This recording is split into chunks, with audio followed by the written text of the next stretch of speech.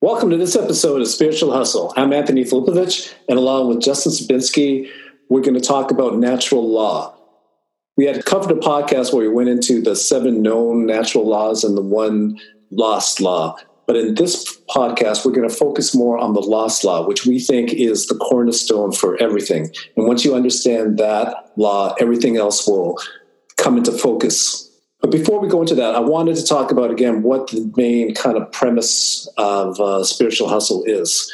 We want to peer through the veil and understand how reality works so that we can communicate that to our listeners so that they can lead happier lives that are more aligned with their true purpose. And what we found through discussions with all the people that have been on this podcast is having guidelines that people can follow is extremely important in order for you to be able to do that.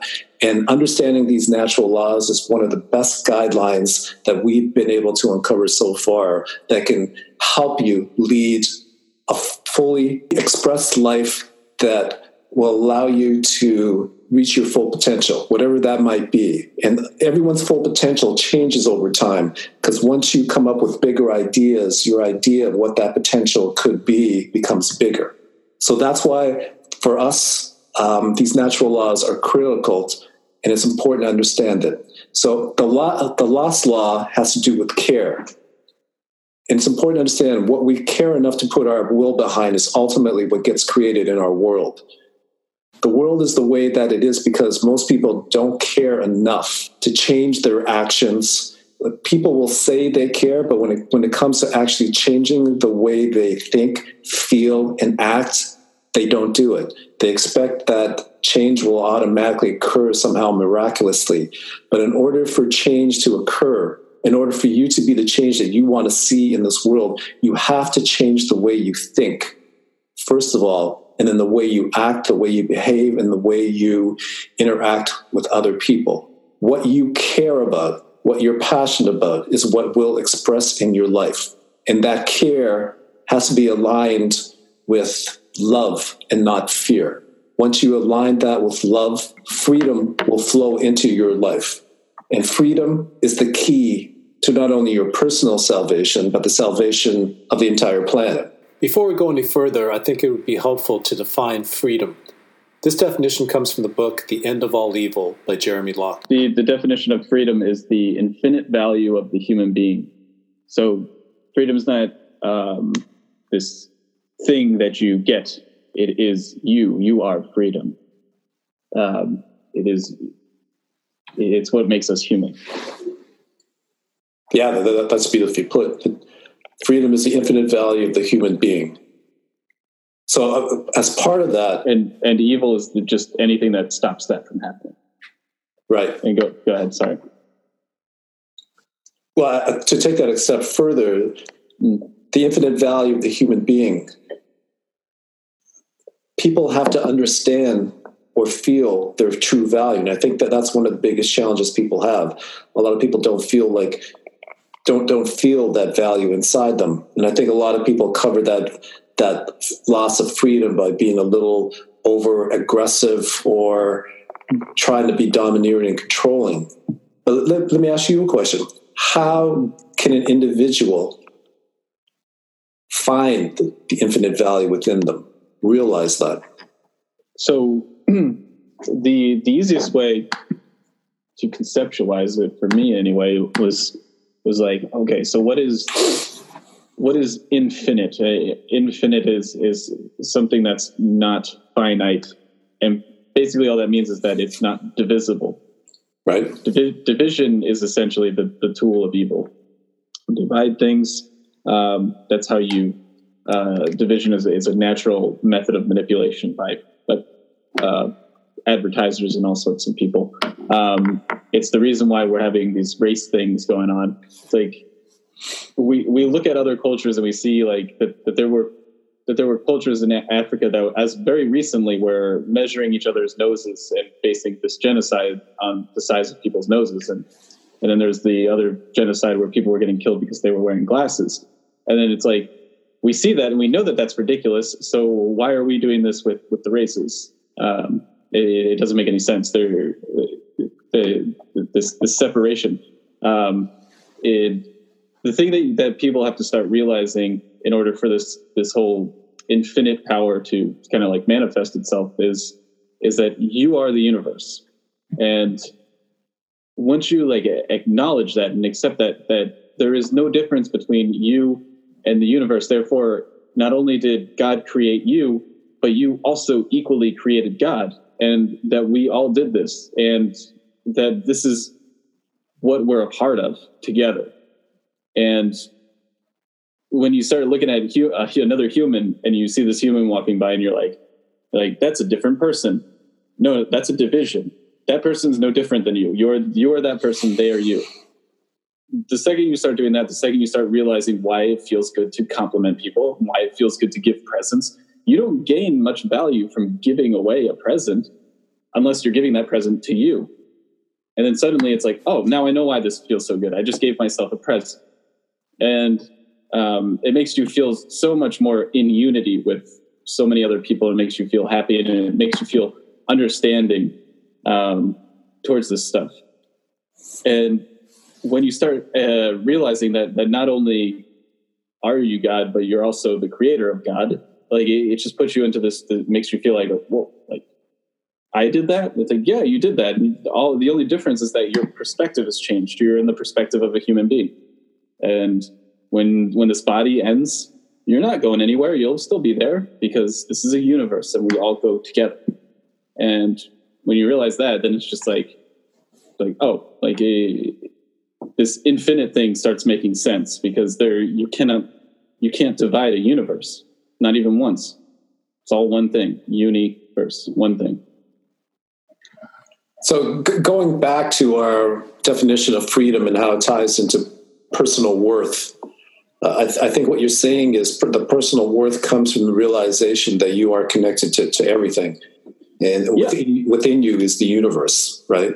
Like you are not a small speck of dust floating around this planet called Earth. You are actually part of the cosmos. You are part of God, who decided to manifest themselves in this particular world for whatever reason.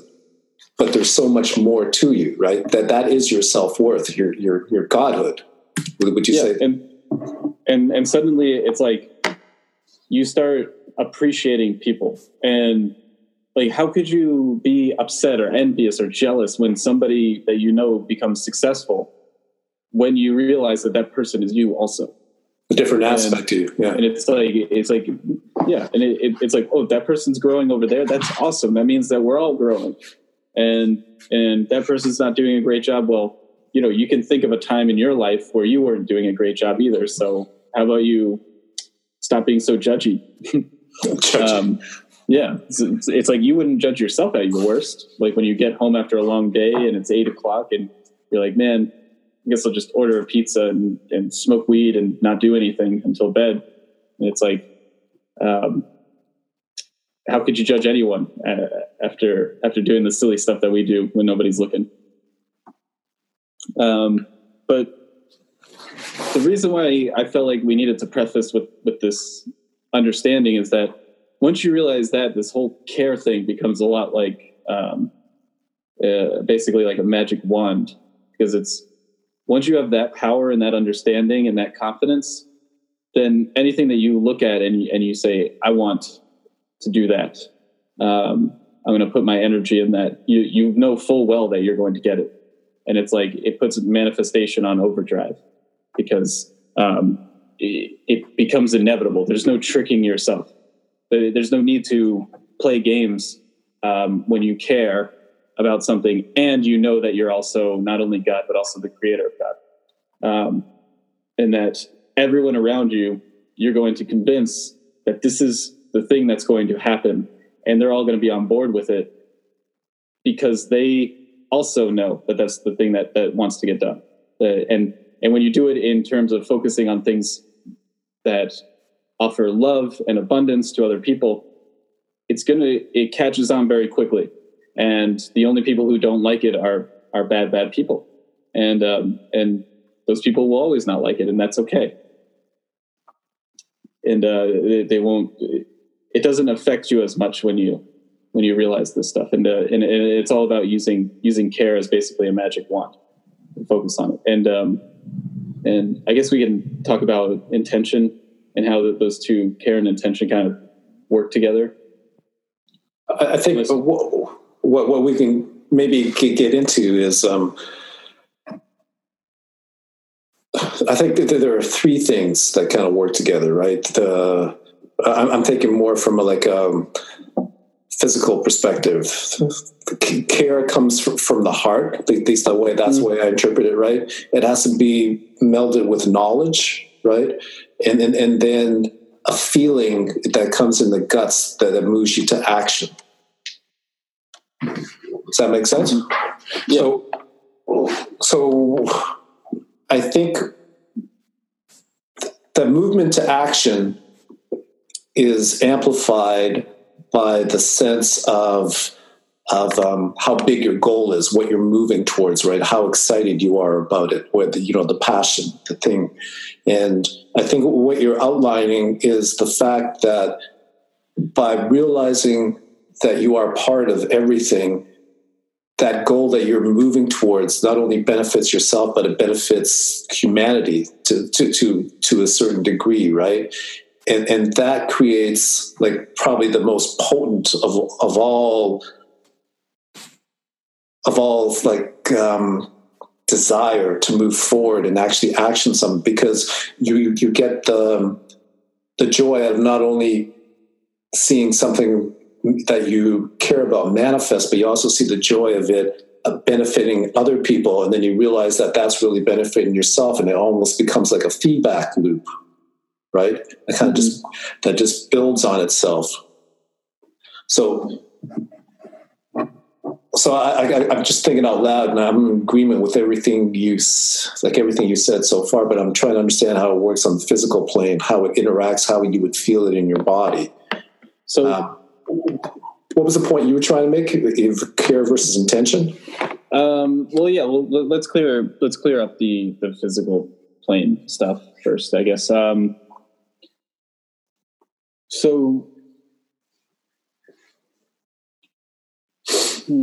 Let me think. Because the issue is that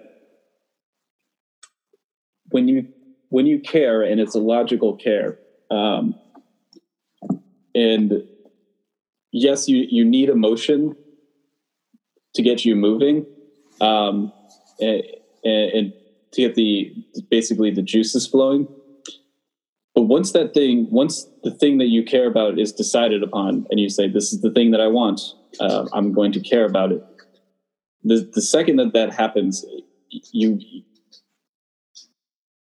it should become a foregone conclusion.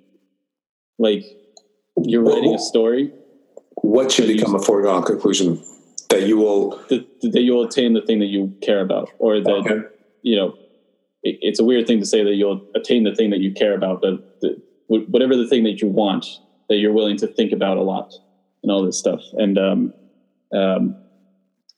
you basically want to look at it like you wrote the end of an amazing book, and the end is set in stone. Now you don't really know how you're going to get there, but this thing that you care about is inevitable. It's going to happen, and to think about it any other way would make you it would confuse you. It would confuse you. Like, if somebody came up to you and was like the sky is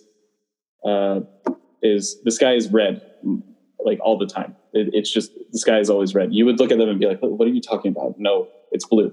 And you can show them the scientific reason why the sky is blue, because of the light bouncing off, and it's the easiest color to see, and all this stuff. Right. And you can scientifically prove that. You will be able to scientifically prove that this thing, that whatever you want, whatever you care about, is going to happen. And if anyone says otherwise, you look at them like they're the crazy one, because you're writing a future, and that person who's telling you nay is also writing a future. And you have to tell them that your future is more right than theirs. But how do you do that? So I think by saying that it's not in the future. You when you write it out and you say this is the foregone conclusion, then it's no longer the future. That is going to happen. So are you saying? Let me talk it back to you to see if this makes sense. So you're saying whatever you care about, and then you make a decision in your internal decision that's what you are going to do because you care about it. Mm-hmm. That it's a foregone conclusion that it will manifest. Yeah, it's inevitable, and it's a joke to think about it any other way. And it could be as something as crazy as being in the 1960s and saying, hey, we're going to end segregation in the South. And it's like, if some people could do that, then make $1 million, you can do that because many people have done that and only a few people have ended or assisted in progressing the end of segregation in the South. But here's the key. I understand what you're saying. Like every major change that ever happened in my life, like I trace it back to like where it started. It always started with that decree I made to myself quietly inside my own mind saying, this shall be, this is the way this was going to happen. Right. Some of my biggest time changers is actually when I'm lashing out and I'm screaming at the top of my lungs, no, this is the way it's going to be. And I say, any other thing, you come in line with me, and this is how people can get away with doing evil things and still having a good voice inside their head. Is because you're ultimately in control.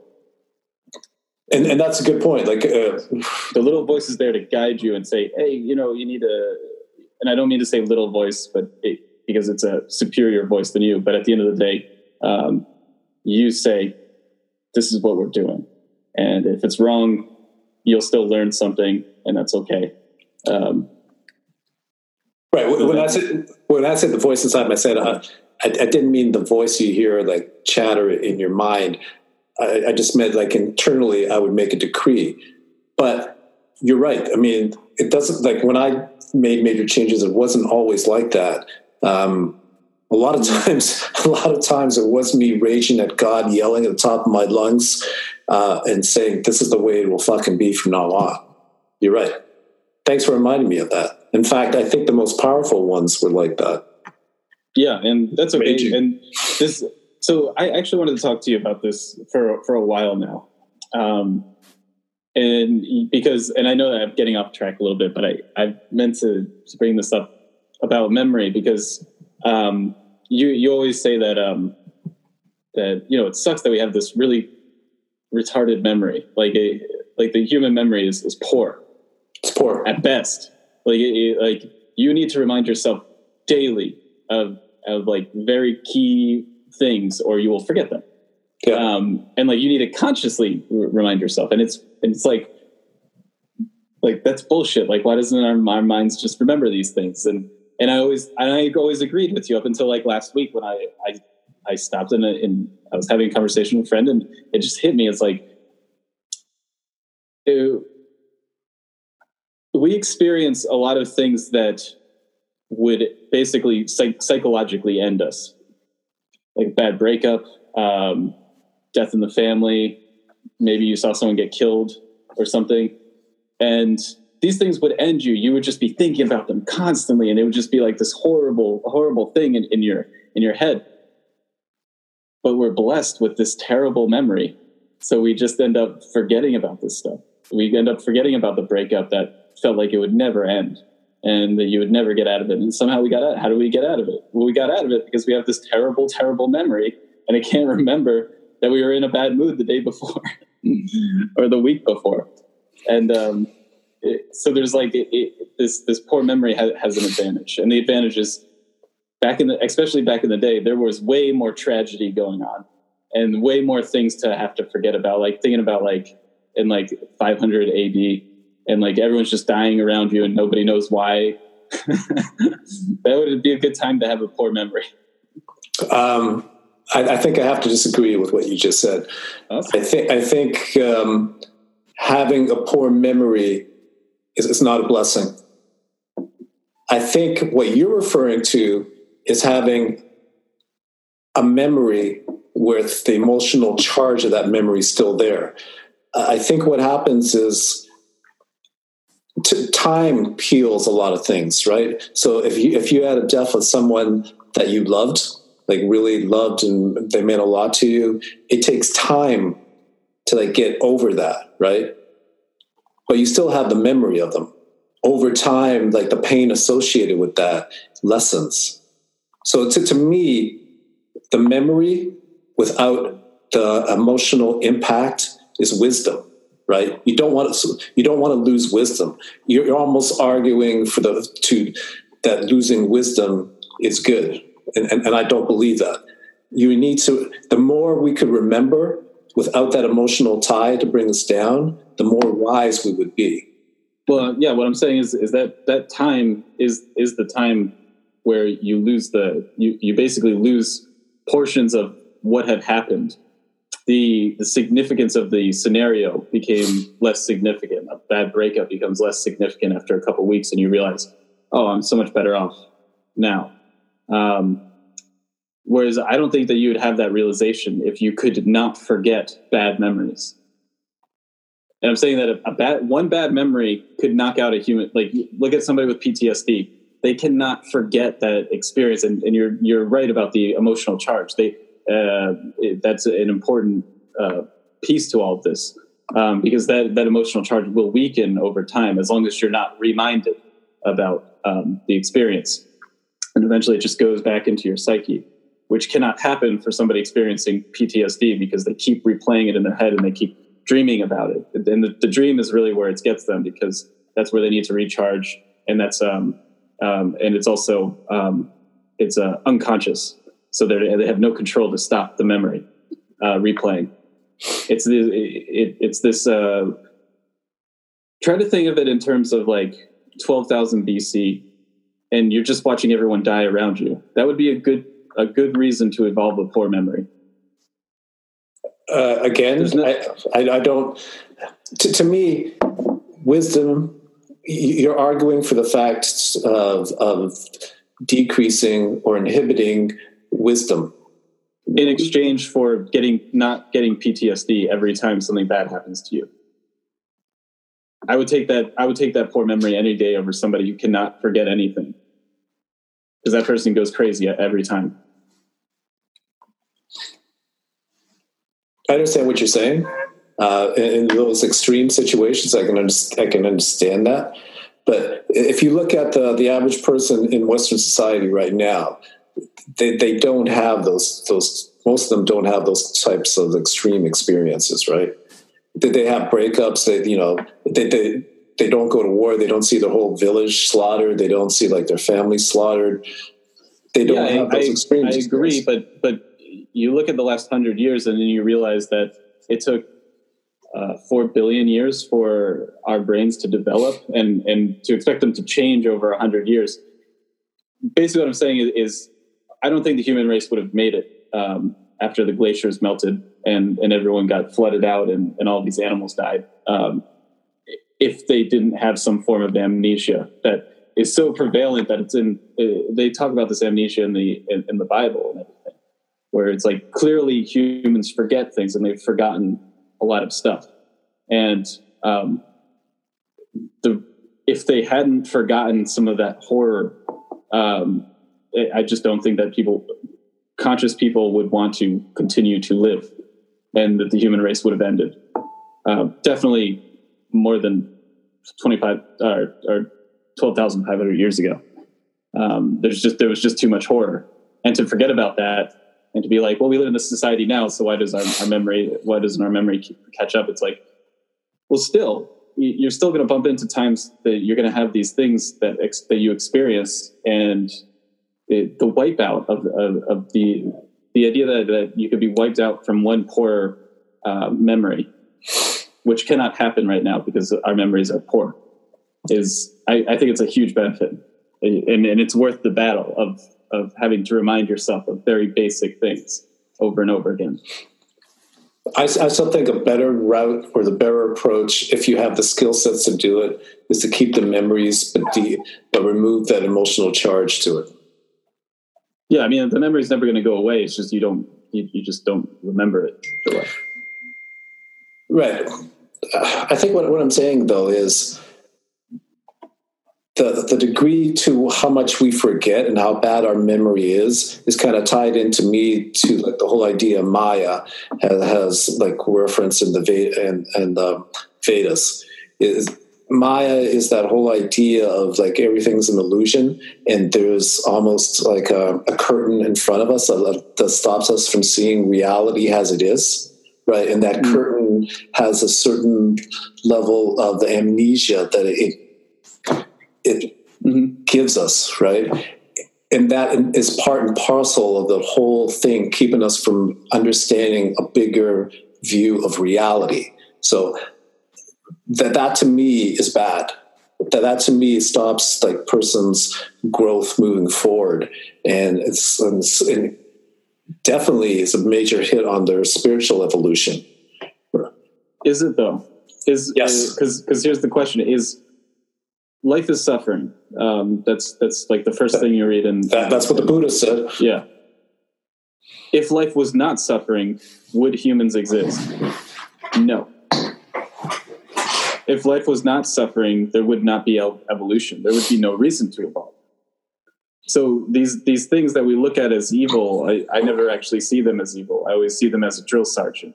Drill sergeants aren't evil when they're training their men.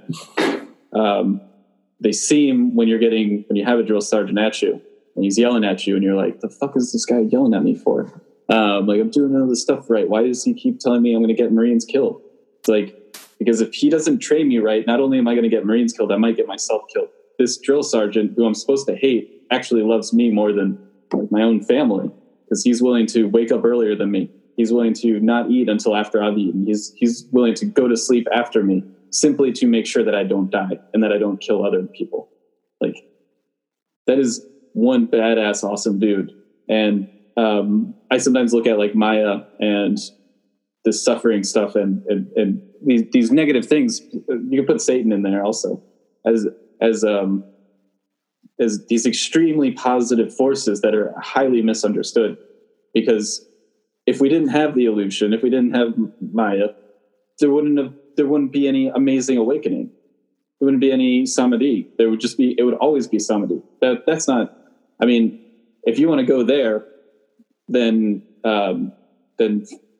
vibrate out of here. Well, that's the thing. If I could enjoy your eternal bliss. Well, that's not my cup of tea. Well, I think I want to evolve more. I think the way I view it is I feel like I've been on this hamster wheel a while.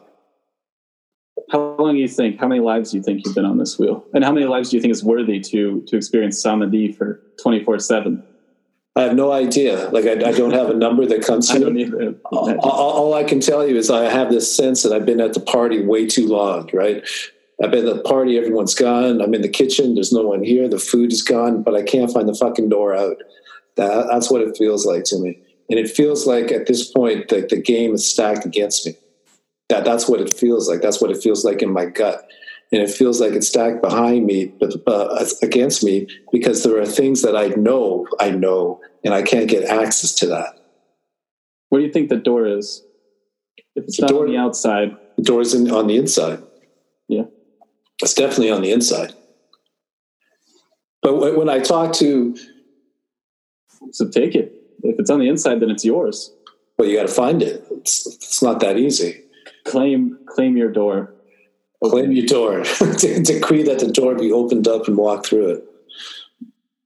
And don't be afraid to resort to begging. I think my guy up here he listens when I start. Please tell me, please. Really? I'm sorry. The begging never worked to me, like for me. I think going back to what we said is like when you yell, scream, and demand, and that seems to, for whatever reason, that seems to work a little bit better. And maybe that works better because you step into your godhood, you step into like your power, right? Because no one's going to come down like, please God help me. No, like there is, like God didn't set up the game like that, right? I think it's the emotional charge. I was crying during that please help me situation. So it wasn't like it was like I was pretty upset. Yeah, but the emotional charge is stuff. The emotional charge, yeah, right. And but the word begging is interesting, right? Because anytime you beg is more aligned with wanting something, right? Whereas when you make a decree, the decree is no, this is the way it is now, right? Mm-hmm. And that is it's just a distinction. Like when we talk about manifesting, how do you manifest? Do you manifest like wanting something? No. When you manifest something in the proper way, you manifest it as if it's already here, and you do that with a highly emotional charge, right? And I think that's what we're talking about. The times that you yelled at God or whoever, you were in the moment. You were saying that this is the way it's going to be now, not later, not tomorrow, not next week, but now. And you did it with the emotional charge. You followed the correct recipe for manifestation, right? Yes. But in that case, it took something very stirring or important to you to get you to the point where you felt like you were breaking, so that you could pull that emotional charge and that determination together in a forceful manner. Yeah, and that's really what we're talking about when we're talking about care too. Going full circle is when you care about something and you say that this is the thing that I want, like it's done. Once you say that, it's done. And to look at it any other way where it's like, oh, well, what do I have to do? It's like, no. It's done. It's been not just decreed. And however you came to this decision that this is what you're going to care about. That's what you're going to be focusing on. We call this channel Spiritual Hustle because you have to hustle to be spiritual in an extremely materialistic world. And we live in a materialistic world because democracies just tend to go the way of materialism. And it's one of the few drawbacks to democracies, my research on them, simply because everyone in a democracy has very little time to contemplate things. Whereas if you exist in a monarchy, you have this whole aristocracy that never works. So all they ever do is just stop and think about stuff. They have nothing better to do. And I'm not saying we should switch to a monarchy. I'm just saying that there are some disadvantages to being in a democracy. And that's why, like in Hindu tradition, like they had a very strict caste system. There was this whole priest class. All they did was meditate all day. And then they just told people what they learned from it. It was kind of helpful in that sense. But so now that we kind of like understand care, like to look at it in terms of like practicality is like, I always tell people to stop and think about like what you actually think about. And when you do that and you do that honestly, it almost disturbs you because you realize very quickly that you think about, and it's almost certain that you think about celebrities more than you think about your own family. And when I say that to people, they usually look at me, yep, they make that face. And they go, no, not true. And I guarantee that you've said Kardashian more than you've said the name of your brother, or if you don't have a brother, the name of your mom or something. You've said that word more often in 2018 than mom. And even if that was even close, remotely close, like if it was 60% mom, 40% Kardashian, that is entirely too high. You have to look at every thought that you have as a piece of unbounded, unbridled, intense, universe-creating energy. And when you look at every thought with this kind of value, are you going to waste your thought on Kim Kardashian? Are you going to waste your thought on talking shit about somebody that you claim is your friend? Are you going to waste that thought on somebody who cut you off while you're driving to work the other day? Or are you going to go, no, this one thought can create the Eiffel Tower. This one thought can create the Empire State Building. I am not going to waste this thought on somebody that is not going to give any value in return for my thought. And to really take it serious. And then suddenly you go, okay, I have 50,000 thoughts per day on average. How many of these thoughts can I use for whatever, for the thing that I care about? And thinking in these terms is hustling. That's the definition. You're finding little time, little ways to get in there and to focus on the things that you actually want to grow and expand in your life. And remember, everything starts with thoughts and emotions. And if you have those things focused on one single thing, concentration is density, and these things will start manifesting in physical reality, but they first have to be constructed, and a framework has to be built in the mental sphere. And the best way to do that is to write it out, because suddenly you're killing two birds with one stone. You're building the structure and the framework, and you're bringing it out into the physical world. You're physically manifesting it. Now suddenly this written out thing that you have, which is just like a business plan or something, you've been focusing on that business now for extended periods of time. You're doing the care. Like it all filters into itself. Does this make sense? Yeah. It makes perfect sense. I'm trying to tie it back to two things. One is that screaming at God example or scenario, right? Where you really care, and you care with passion, and you care with your entire soul, body, every aspect of you cares, right? So what you're alluding to is that that level of care you should apply to every thought that goes through your mind, because every thought that goes through your mind is critically important to you and the people you love, because it will affect your reality. Mm-hmm. So I think it's not just affect your reality, like this little thing. Yeah, no. It's like you're looking at, if you can harness this power in a blink of an eye, you will go from being homeless to having $1 million in your account if you do this correctly, and it's that quick. And not only that, like improving your personal relationship. Like, to take the example of thinking about the Kardashians more than you should, right?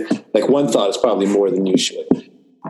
You realign those thoughts and think about your child, for example, right? Or your wife or your husband. And think about, if you do just that one little thing and your thought is on that person that you love, you'll be thinking of ways to hopefully ways to make them happy, ways to like things to do with them that will make them happy, how you spend your time with them, how, when you're together, it can be more of a joyous experience. It gives you the mental volume or capacity to put your thoughts and feelings into things that are going to legitimately improve your life almost immediately. Exactly. Energy is just energy. Energy is neither good nor bad, which means that there's these people out there, and they're literally spending their days making Trump dolls that you pierce, and voodoo dolls. Voodoo dolls. They're spending their days making Trump voodoo dolls. They don't understand that energy goes to Trump. That energy goes to Donald Trump, and he takes in that energy. You know why? Because energy is not positive nor negative. It's just energy. So he takes it in. And not only that, but when you do bad things to people who you don't know, like if you don't know Donald Trump and you make a voodoo doll about him, that magic reverses onto you. You have to know the person who you're going to elicit black magic with. You have to know the person. You can't just do it to them. It'll always reverse onto you. And that's a very basic magic thing. That made me realize, like, you can't do these little tricks and gimmicks. So they blow up in your face. And Well, not only that, but the other it's like you get a double hit because you get that psychic hit back, and then you have the opportunity cost, meaning that the time you spent thinking of Donald Trump, you could have been spending thinking of your family, right? And it's a double person, and that person who you presumably don't like gets all that energy, and that energy, therefore, your family doesn't get that energy. The bad guy, the guy you don't like, gets the energy. So stop thinking about people you don't like and start thinking about people you love. That's a kick in the ass. and they get all this, and they get that energy. You think about them, and they get that energy. Think about yourself. You get that energy. Okay, so I said I was thinking about two things, right? The other thing, I'm sorry. The other thing I was thinking about is the degree to which people forget, right? I refer to it as insidious, the way that's built into the human makeup. I think it's a blessing. Right. So here's the thing: part of what you forget is not only the trauma, but what you care about. Right. Mm-hmm. That is not a blessing. If you forget the things if you forget the things you care about, you become. So here's the thing. To me, it kind of like dulls you because it allows you to function to a certain degree, right? It almost like monotone, because it could also have the other impact on you that you forget about the things you care about. And people think, well, fuck, I can't care. I will never forget about my daughter. But you do. In little ways, mm-hmm. You do. Because you don't think about her as much as you should. And you think about Kardashians, going back to that example. Yeah. Right? You forget about her. In definite steps and periods during the day, you forget about her, right? And the Kardashians are just an example. Like sports is a big one, right? Yeah, Marvel, all that stuff. I'm sorry to cut you off. I just wanted to make that clear because I can just hear people in their heads going, "I don't think about like Kardashians at all." It's like, yeah, well, you think about something that you shouldn't. I'm sure, right? So that's my example of why forgetfulness. Like the downside of it. There is an ups, just like everything else. There is polarity, right? There is the good, but there is the bad. I'm definitely not saying that like our lack of memory is not a frustrating thing that is annoying and is definitely a definite negative. I value it more than not having it than having a good quality memory. And I mean, I don't like saying these sort of things, but like, if you go through an event where you see, like, let's just say you're walking down Toronto and God forbid there's a terrorist attack and you see 20 people get blown up, you're going to want to forget that. And to have this ability that you can forget about it over time is a blessing, because those sort of images that people can just see them.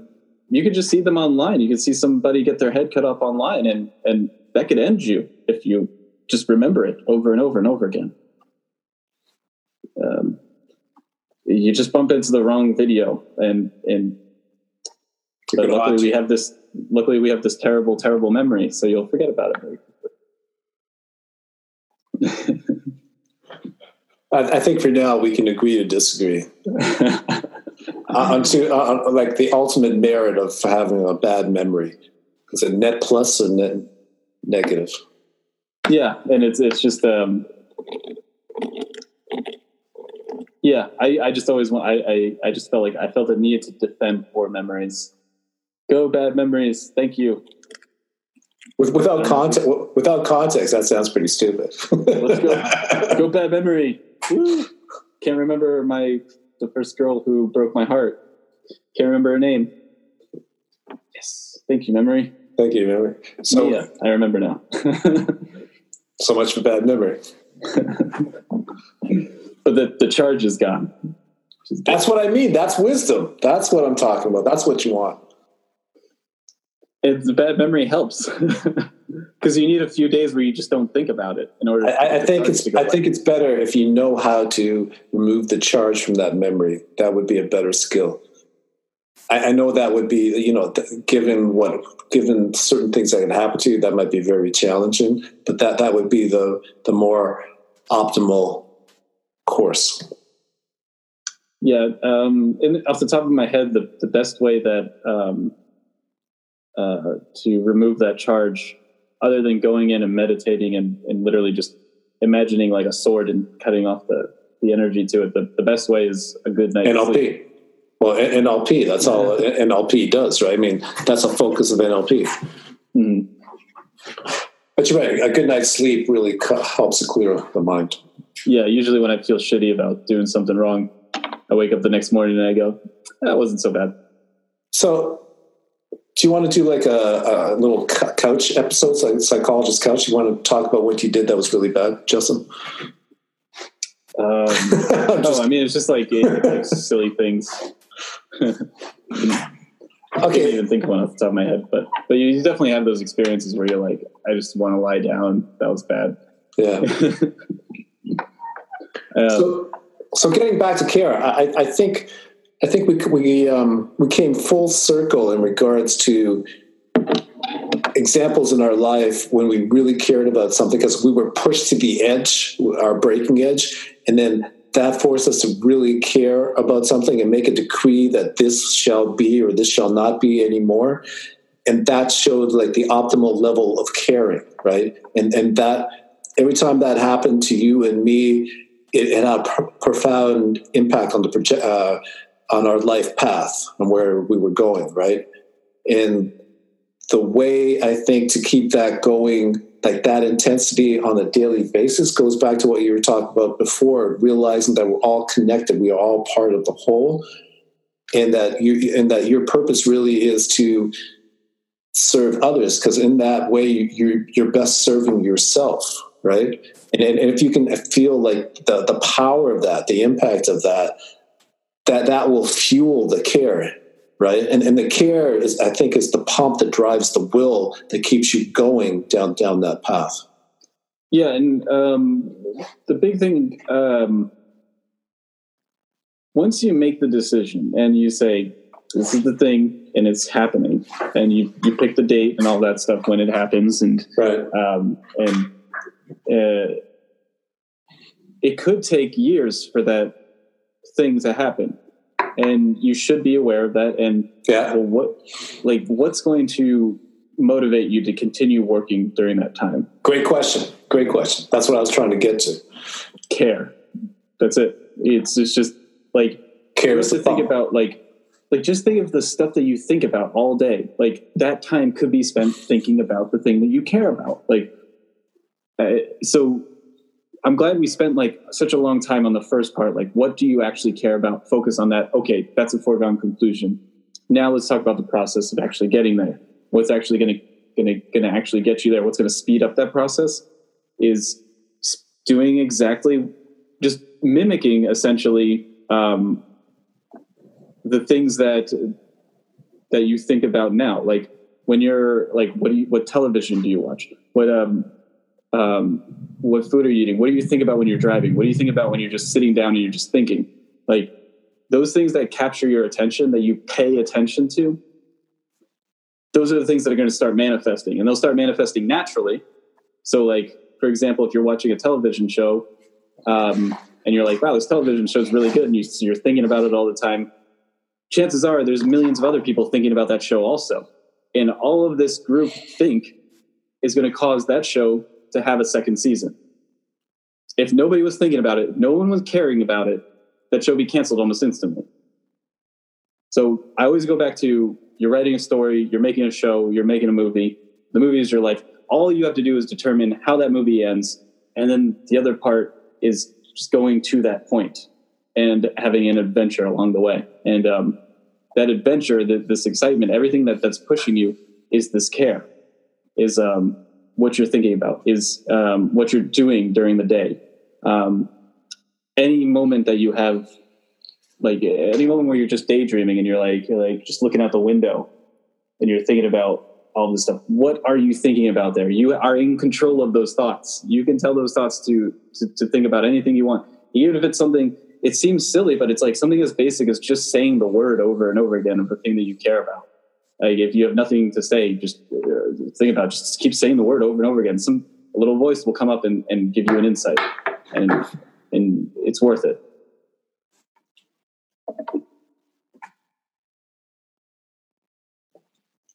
So, to take us through an average day that, like, for example, in the summer, when you had a little bit of time on your hand and you were reading a lot about the natural laws and trying to understand, like, the importance and how to apply them in your life.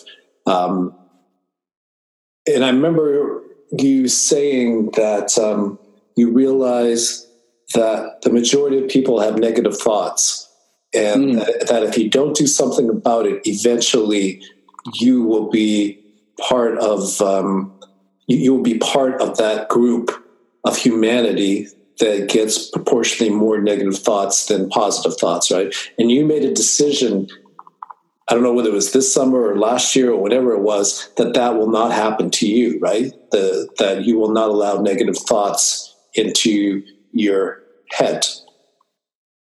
So how did you go about doing that? Because that talks to the point of, making sure that you only allow the thoughts into your mind that you care about, right? So now we're talking about how did you do it? Okay, so just to clarify a little bit, I'm not. Let's just clarify a lot. So my research suggested that for modern man, we have around between, on average, 50,000 thoughts per day.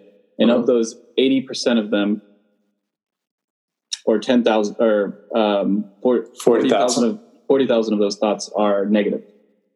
And on a graph to say whether you're a healthy person or an unhealthy, healthy of mind, in that graph, if you have 40,000 negative thoughts per day, you're actually experiencing a type of post-traumatic stress disorder from all the negativity. And that's based on like, who came up with that measure? I'll find the research and get it to you. I remember watching the video multiple times, so it was something good. And I'll send you the link to that and you can get it out. But you're saying basically that psychologists use this as sort of benchmark? Yeah. Okay. Yeah, in a way, yeah. And a lot of these negative thoughts come from advertisements in particular because they're intended to make you feel bad about yourself. Because then they say, oh, well, you feel bad about yourself because of this, and then this product gets rid of that. And then go buy the product. So I didn't say that I wanted to get rid of all my negative thoughts, because negative thoughts are good, and they're really what you have to look at your brain as fourth dimensional matrix. It's basically a portal for all sorts of thoughts to pop in. And sometimes negative thoughts get in, and it's just up to you to do battle with them and to say, I'm not letting this thought go in rotation around over and over again. On rotation. Yeah. Every 30 minutes. Yeah, because if you have the thought and it starts rotating, it stays rotational, and it just dips into your subconscious. And it stays there and then rotates. And it has all these bad things that it's doing to your psyche, and you don't even know because you didn't engage with it. And all that I mean with engage with it is go, oh, that's a thought. I don't like that thought. That's about it. And so when we're talking about positive thoughts or thoughts that are focused on your care, one of the best ways to do this is to, one, get away from people. Because you have to remember, on average, we're having 40,000 negative thoughts per day out of 50,000. If you have a second person around you, that means that there's 80,000 negative thoughts around you, because they have the thoughts and you have the thoughts. And then if you add more people, there's more and more negative thoughts and all this stuff. So that's the first thing. And then the second thing is to, and that's why you see yogis and they go out into the woods. They go out into the woods to get away from people. It's not a great life to live. But if you're in a bad place, one of the best ways is to get away from people for a little bit. That way you cut down the negative thoughts by an exponential amount. Right. The second thing, and this is something that people got to start doing, it's so important, is called anchoring. You heard of this? It's just, so let's say hypothetically that the thing you care about is sailing, and you're like, Jeff, all you want to do is sail all the time. it would make sense for friendly little reminders for your poor memory to have a ship in a bottle, to have sails somewhere, to have things that have to do with sails and sailing all around you all the time. That way, your brain can never forget. It's just like Memento, the movie Memento, and he's writing stuff on his chest and tattooing things and everything because he has to remind himself. The point of Memento is to remind you that you're now different than the guy. You have amnesia all the time. You have to keep reminding yourself. That was a great movie. Yeah, it was. I love the part when he found out that the guy was double charging him for multiple rooms.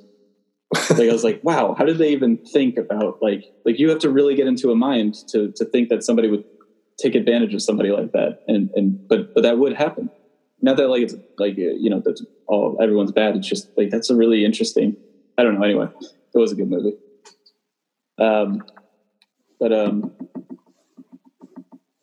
Yeah, you have to treat yourself like you have poor memory, and you just and that's why you see these people, and it's they have all these trinkets and everything on their desk and everything. Those or pictures of their family. It's you need pictures of your family to remind yourself of family. You need these things help, and it's just constantly because the way that you bring in thoughts is your projector screen just picks up on things, and it's oh, there's a color red over there, and you'll be working, and it'll pick up on that, and it'll say it's color red over there. That color red means that there's coffee in that pot. Oh, you want a cup of coffee, and it's having these thoughts constantly from all these little things that you're seeing, and that's why it's so important to have really good art around you, and it's important to basically treat everywhere that you are in control of as a temple, and to be hey, I may be driving a shitty car. I may be driving a 94 Nissan or something. But inside of it, it's going to be immaculate. Outside of it, it's going to be shiny, and I'm going to wash it because I care about it. I care about this thing because it gets me to my job, and it gets me to my job so I can make money and do the things that I care about. And when you have paintings and stuff, now you're talking about anchoring yourself in deep symbology and subconscious and things in the mind, and that multiplies this effect of this anchoring. The whole key is to just make sure that you don't leave your house a mess, because that's just going to remind you that you're a messy person, as opposed to if you clean everything, your brain's going to be I must be a clean person. I must be an organized person, because that's all that I'm seeing around me. That makes sense. Cool. And that's why people, I don't know how many manifestation courses I've read about or heard about, but all of them use those anchoring techniques, right? Whether you use Post-it notes all over the house to remind you of your goals, or whatever it might be. They definitely put it on a mirror. Yeah. Or even the vision board is kind of is part of all that. And I know that we literally just had somebody on here who's vision boards are stupid. It's yes and no. They're stupid as in making a vision board is not going to get you all that stuff.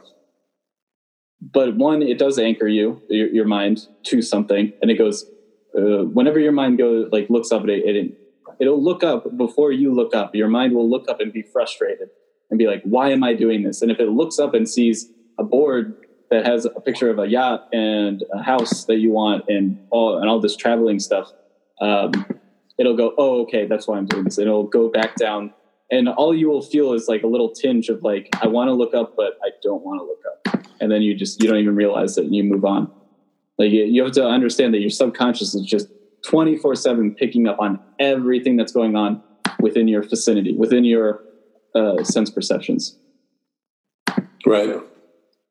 Which is a lot more than you're taking in consciously. Yeah.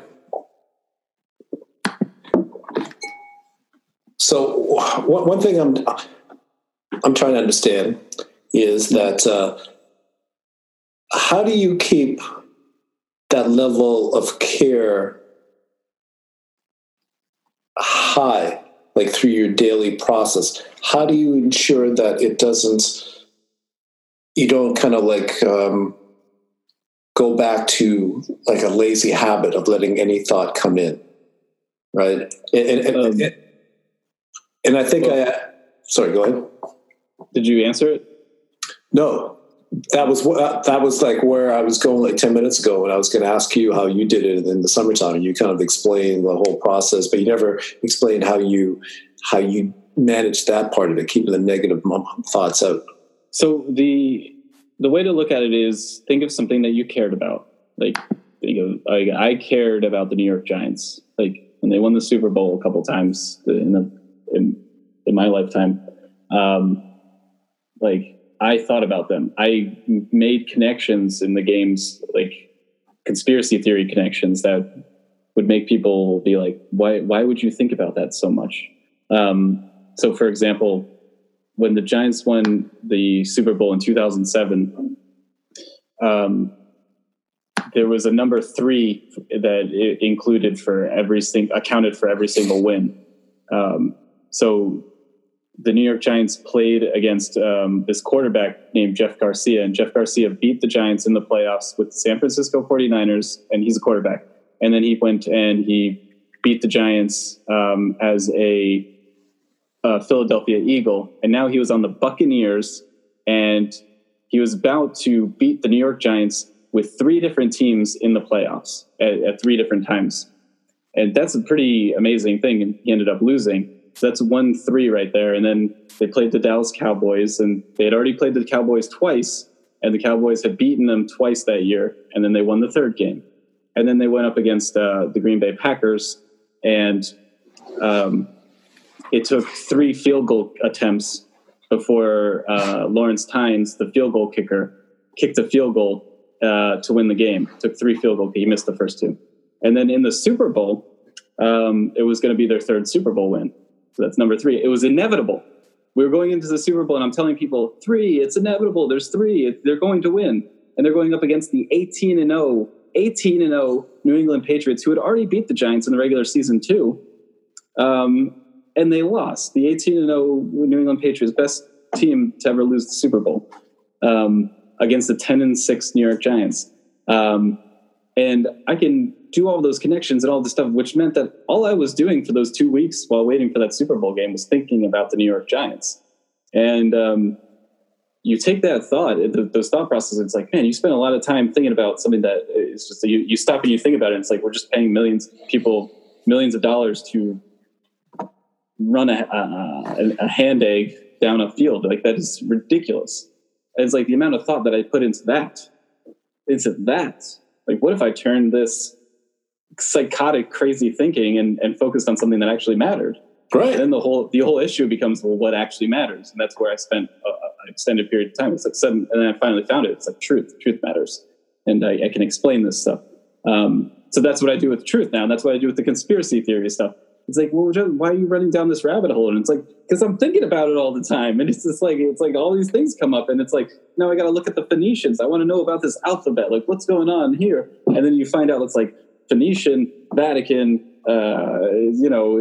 Carthage, all this stuff. And you're like, and then you come out of the rabbit hole, and everyone's like, well, what the hell have you been doing? It's like, I've been thinking about stuff that I care about. And it leads you down paths, but you don't care. You don't care that it's leading you down these paths because you're loving every second of it. I didn't mind that I wasted all these hours thinking about the New York Giants with all these threes. Like, what does these threes have to do with anything? The Giants won the game because they played the game better. But it's like, I still thought about all that stuff. And while it didn't lead to anything like substantial, it was very nice feeling going into that game, thinking that in a superstitious way that the Giants had an advantage of some sort. And I wouldn't have come to that conclusion unless I really thought about all this crazy stuff that had happened. And then realizing that I'm giving all this energy away to the New York Giants, which was fun for everybody because we won and everything. But like, what if they lost? Oh, my heart. I feel bad for the Patriots fans who did the same thing as me with the Patriots and lost. Like, that just ruined their whole month. And so you can't do this thing with the games, because what if you lose? Well, if you do something that is inevitable, like starting a successful business, just do it and you'll be successful and everything will be fine, and just obsess about it. Become obsessed. Like we have this negative connotation with addiction, and it's like, just don't get addicted to something that's bad for you, and have fun with it, and be addicted and obsessed, and disappear for a few months and learn something about the thing that you care about that will probably never be useful, but it gives you just a little bit more, a little bit deeper layer. And you do all of this, and there is no issue. There's no issue of waking up in the morning when you're doing something that you care about, that you truly care about. It's as simple as anything else in the world, as thinking about anything that you love because you love it. That's how you have to think about the things that you care about.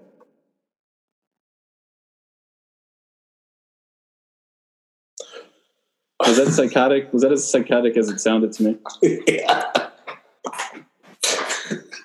I think we're going to have to cut that part out. I liked it because I wanted to show how insane, caring makes you go crazy. And crazy is not a bad thing. And being obsessed is not a bad thing. No, crazy is a great thing. Crazy is what gives you the pump. It's what moves you to action and keeps you in that game until you achieve what you want to. I mean, because you have to be crazy to continue doing something.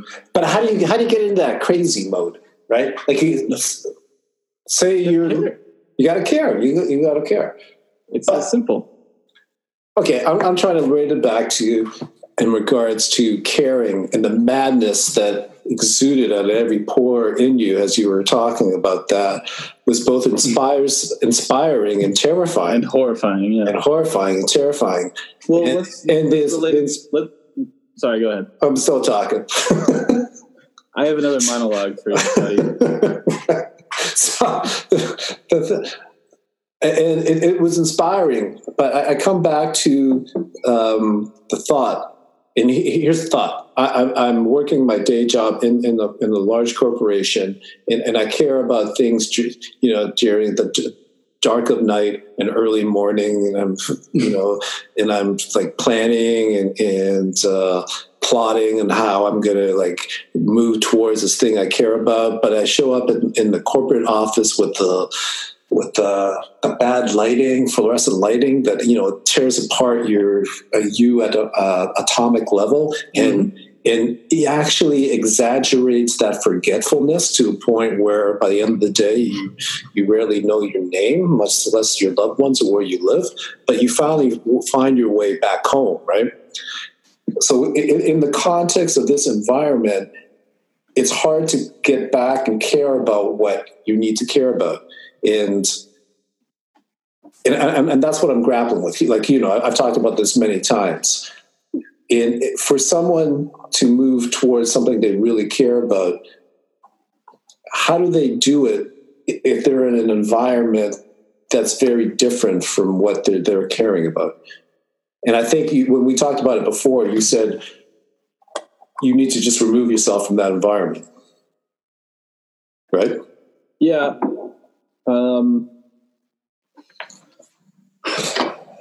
Yeah, I mean, we talked about this yesterday, or last time we were on the podcast. There's environment, you want the effect of enlightenment.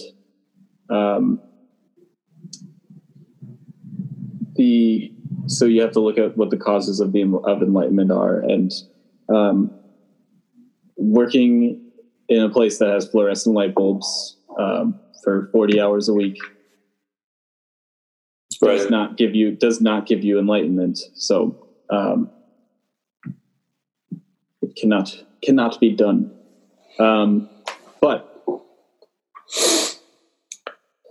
But maybe this is the key. No matter what you're doing, you should do it with love, appreciation, and gratitude.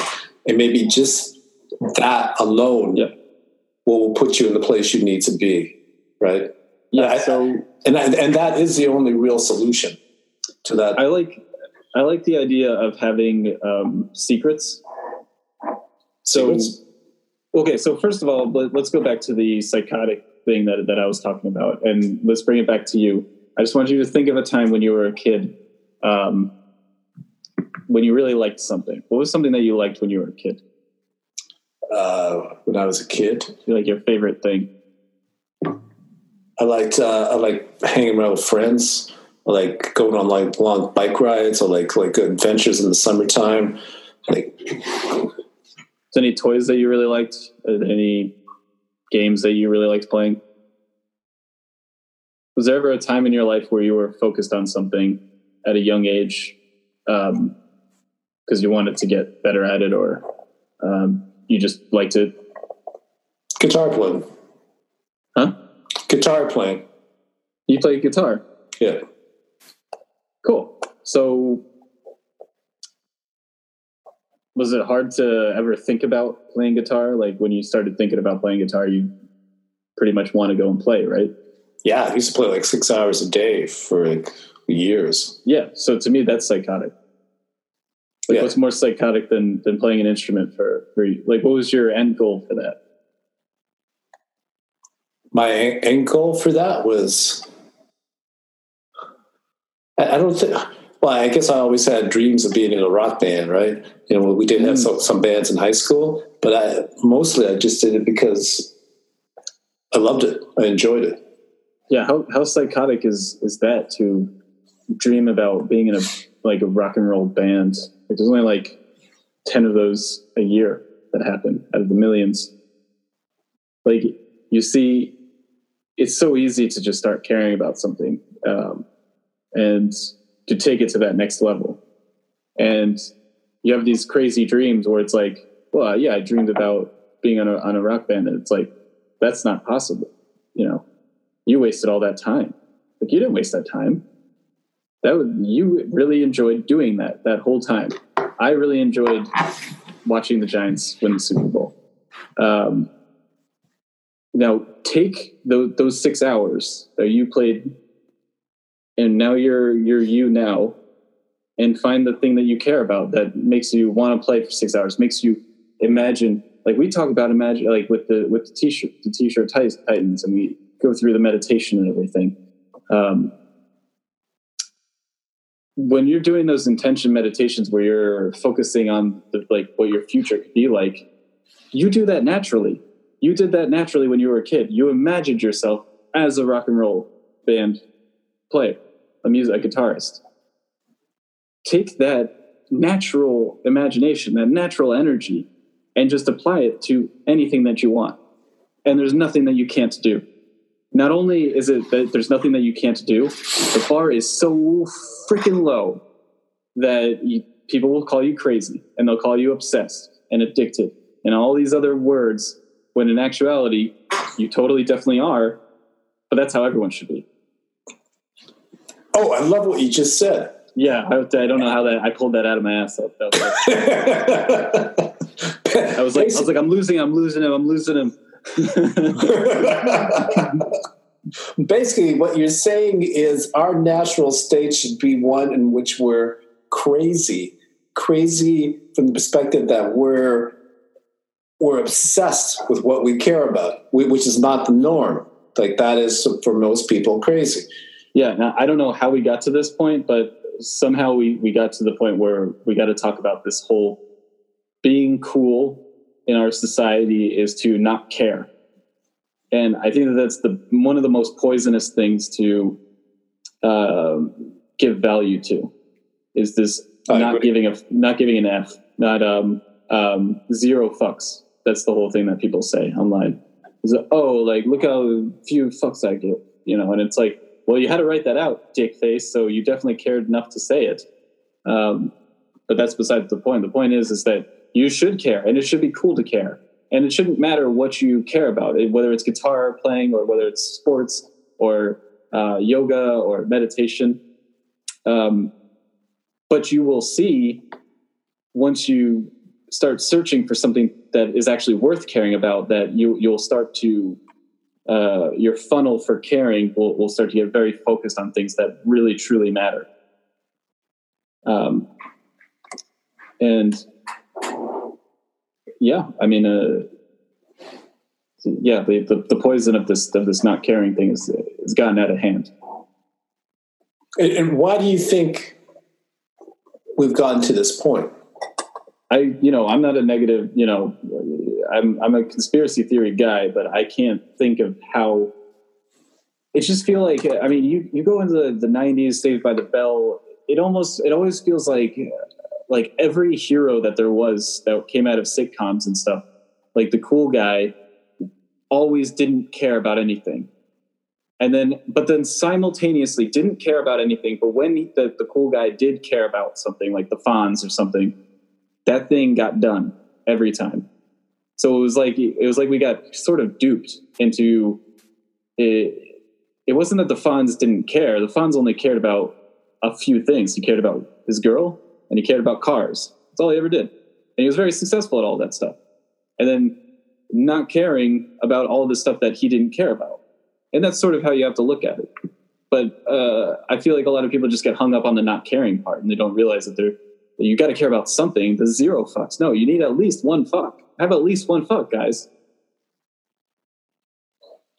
Maybe two if you include your family and stuff. Right. But zero fucks. Come on. What's the point? Yeah, well, what's the point of being around? And maybe that was misinterpreted. Maybe there's a difference between not caring and being kind of like laid back, right? And seeming like you don't care. But I think what you're talking about is people that actually give the impression that they don't care, and they in fact say that, right? They take pride. They care so little that they spend most of their day trying to convince others that they don't care. So they care about not convincing caring. People, yeah, but they don't care. They literally care about not caring. That's the sort of brainwashing that you look at and you just go, "That's not curable, man. You're in trouble." It's not curable without a personality transplant. And then you just go, "Thank goodness that we have a poor memory, so you can forget about this stuff if you ever wanted to make the switch." Well, if they did have a good memory and they finally got rid of that, the knowledge of how they were would be such a vast and deep wisdom that they would always be able to propel themselves forward, upward. Just a friendly reminder that we evolved from monkeys. That's a lie, by the way. So let me ask you, Justin, what do you care about? I care about truth. I feel like I'm forced to care about freedom of speech much more than I should. And it's annoying me. I was talking to my sister, and she said she made a couple comments that I had to address. I had to text her about it. I was like, why is my older sister always make me uncomfortable? And I've always wondered that. And then I zeroed in on it, and it was freedom of speech. I was talking to her today, and I was talking about, I can't remember exactly what I was talking about, but it was something about a motion of my arm. I hurt my arm, and I said that it was retarding my ability to throw.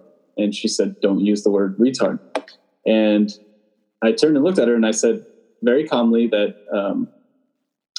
freedom of speech, don't tell me what words not to say, because it rattles you. It really makes you question the words that you're saying. And so I just made it clear to her. And then like 2 hours later, she said that she didn't want me to speak. And she said it kind of jokingly, like she didn't want me to speak during the during Christmas Eve dinner, because she was worried I was going to say something that was going to offend her husband or something. And but she said it kind of jokingly, but like that made me like think about like what she was saying. Basically, she was saying that she didn't want me to engage with her. So essentially, what she's saying is that she preferred that I'd be dead,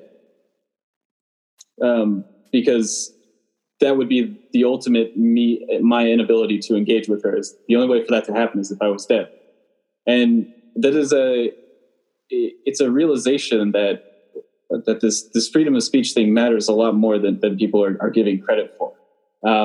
Not only like when you silence somebody, what's the difference between a silenced human being who cannot communicate with anything, no hand gestures, no nothing, like no communication? What's the difference between that person and a total complete vegetable of a human being who's just like living on life support? Nothing. Communication is everything to a human.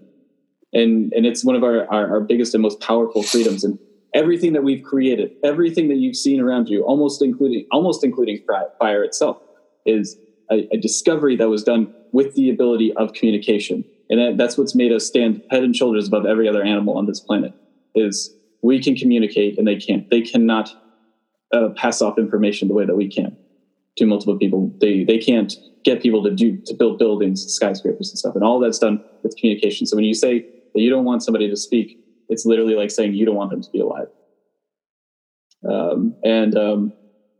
I made that clear to her in less serious terms, and she apologized, and everything, and everything's cool. It's like these things matter. Like you say these things like, don't say this word. And the only reason why I brought it up was because my dad is 70 years old, and he's like, wait, you can't say that word anymore? It's like, what other words can't you say? And it's like, we don't know what words we can and can't say. And therefore just make life easier and just allow everyone to say every word, please. Again, always add the disclaimer, not including inciting violence. That is not part of free speech. But yeah, just a weird tangent there. I'm chock full of those today. I think I got a board up here where for every tangent there's like one line, and I think we're up to 5 today. Not bad. I'm cutting back a little bit. Yeah. It's all connected, baby. It's all connected. So I think we can end this podcast. Oh, no, not yet. What do you care about, Anthony? Well, that's the problem. I can't answer that instantly. Come on, man. I'm sitting back and feeling it. I care about being able to express myself in a way that helps people. That's a good thing to care about. Yeah. It was about that a lot also. Yeah. It was originally just being able to express myself. But if you can't do that while impacting other people, while being able to elicit the kind of reaction we talked about earlier that Jordan Peterson was getting, when people come up to him, no matter where he is. He had a story where he was in a Whole Foods somewhere, and 2 people from the staff came up to him at different times and just thanked him for the information that he gave out in this new book that enabled them to change their lives. And he said they had so much excitement because they realized there was real power in having a certain level of ethics and morality that to use to guide yourself and your decisions and the way you live and the way you interact with people, right? And that's critical. That's all really there is, right? So that's why not only communication, but being able to positively impact people. That would make me extremely happy. And not only would that make me extremely happy, I think the reason it would make me happy is because then I would feel connected to humanity more than I do now. And I think that's the ultimate caring, connecting to humanity in a bigger way. I think it's important to I agree. Yeah. I mean, that's the reason why I jumped down the communication rabbit hole, was like, I want to be able to talk to everyone about the stuff that I want to talk about, but do it in a way that is tailor-made for each individual that I'm talking to. So if this individual is focused on yoga, I want to be able to speak his or her language, and still get the information out. And I can do that. And then likewise, if they want to talk about natural law, I can talk about that stuff. If they want to talk about alchemy, I can talk about that stuff. And I can do it in tailor-made for each person. If they're more mainstream, that's the big one, is the more mainstream they are, is usually the harder to talk to them. Which is really interesting. And so you gotta play the game, and you gotta see how Jordan Peterson does it. And it's because he's one of the best, and how he's able to get people who are going to his site just to see how much of a crazy person this is, because that's all that they've heard about this person. Oh, he's all right, he's this, he's that, and he's none of any of this stuff. And they go like, I'm just curious. I heard the story of this guy, and he's like he's just wrote on one of Jordan Peterson's YouTube videos. I went on here just to see how much of a crazy right-wing loony you are, and now like I feel like a total like I've been totally lied to about you and everything, and it's like that ability to be able to speak to somebody who's coming on there to just shit on you and to have them do a complete 180 on you within an hour's long presentation. That's some mighty power you got there. Yeah. Some mighty connecting power.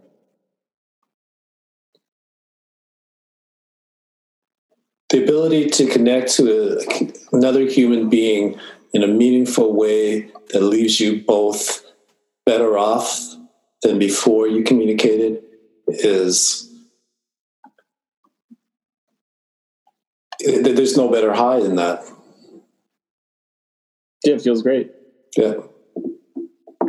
It feels great when you hear like somebody that something weird happened to them that also happened to you. Yeah. Like staying up late at night and not being able to sleep because you're thinking about something like just before an awakening, a lot of people have trouble sleeping. And that's what I had, I wasn't sleeping. And then that's how I bumped into Mark Passio's work on natural law. So you just hear these things and these connections, and this is why we're doing this. This is why we're talking about this stuff right now. So you're doing what you care about. Exactly. And you've got to play guitar for me. For the channel. For the channel. Someday. Just play for me. I haven't played in a while, but I will play. I'm sure you'll be fine. It was, I discovered I was tone deaf, right? So that was heartbreaking. Well, Beethoven was deaf. Yeah, that's true. But I mean, we had a group in high school, and we would get together every Saturday, and we would jam in a buddy of mine's garage, right? And most of the guys there, they would just play the radio, and they would pick up the song off the radio, right? I couldn't do that. I always had to have the music in front of me. Oh, there's nothing wrong with that. Yeah, that's true. Yeah, I'm similar. I know people who you just gotta. I mean, you're just learning a little bit different. That's all. But anyway, Wim Hof plays a little guitar every once in a while. Yeah. So you got to start just those little nice, calm little jams. Yeah. I got a guitar back there. Make a song too. Yeah. Call it a consciousness. There you go. Starting a revolution in consciousness. Growing with Justin and Anthony on Spiritual Hustle. Sounds pretty good. Maybe I'll get the guitar out now and I'll play while you do this. You do the singing. Okay, cool. And you'll see what tone deaf really means.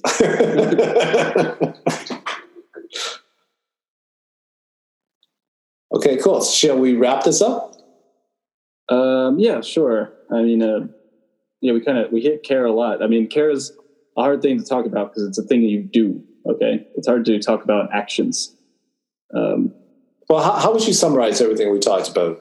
How would you tie it up into a nice little bow that people could put onto their vision board? Okay, if you're going to draw this, I would start with an image of God itself, and or us, right? You at the center of it. Yes. And so like God is like this big image and you're at the center of it. You're basically the projection. You're projecting God out around you and within you. And then the next image would be the thing that you care about.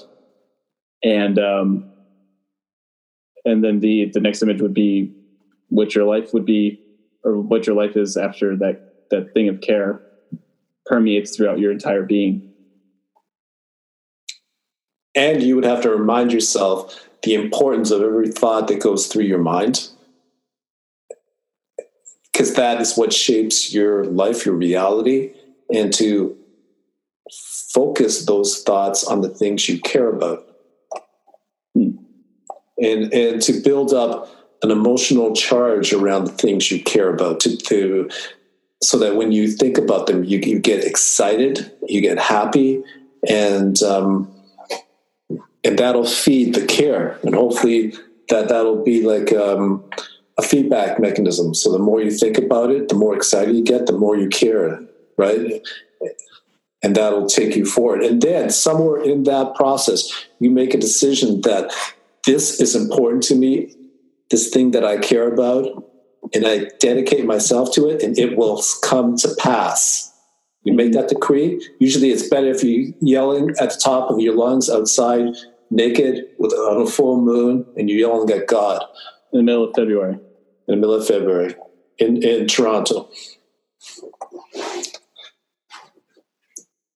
Or in a nice cold shower. That's a good place to yell also. That I could do too. I'm 95% certain that my neighbors hate me.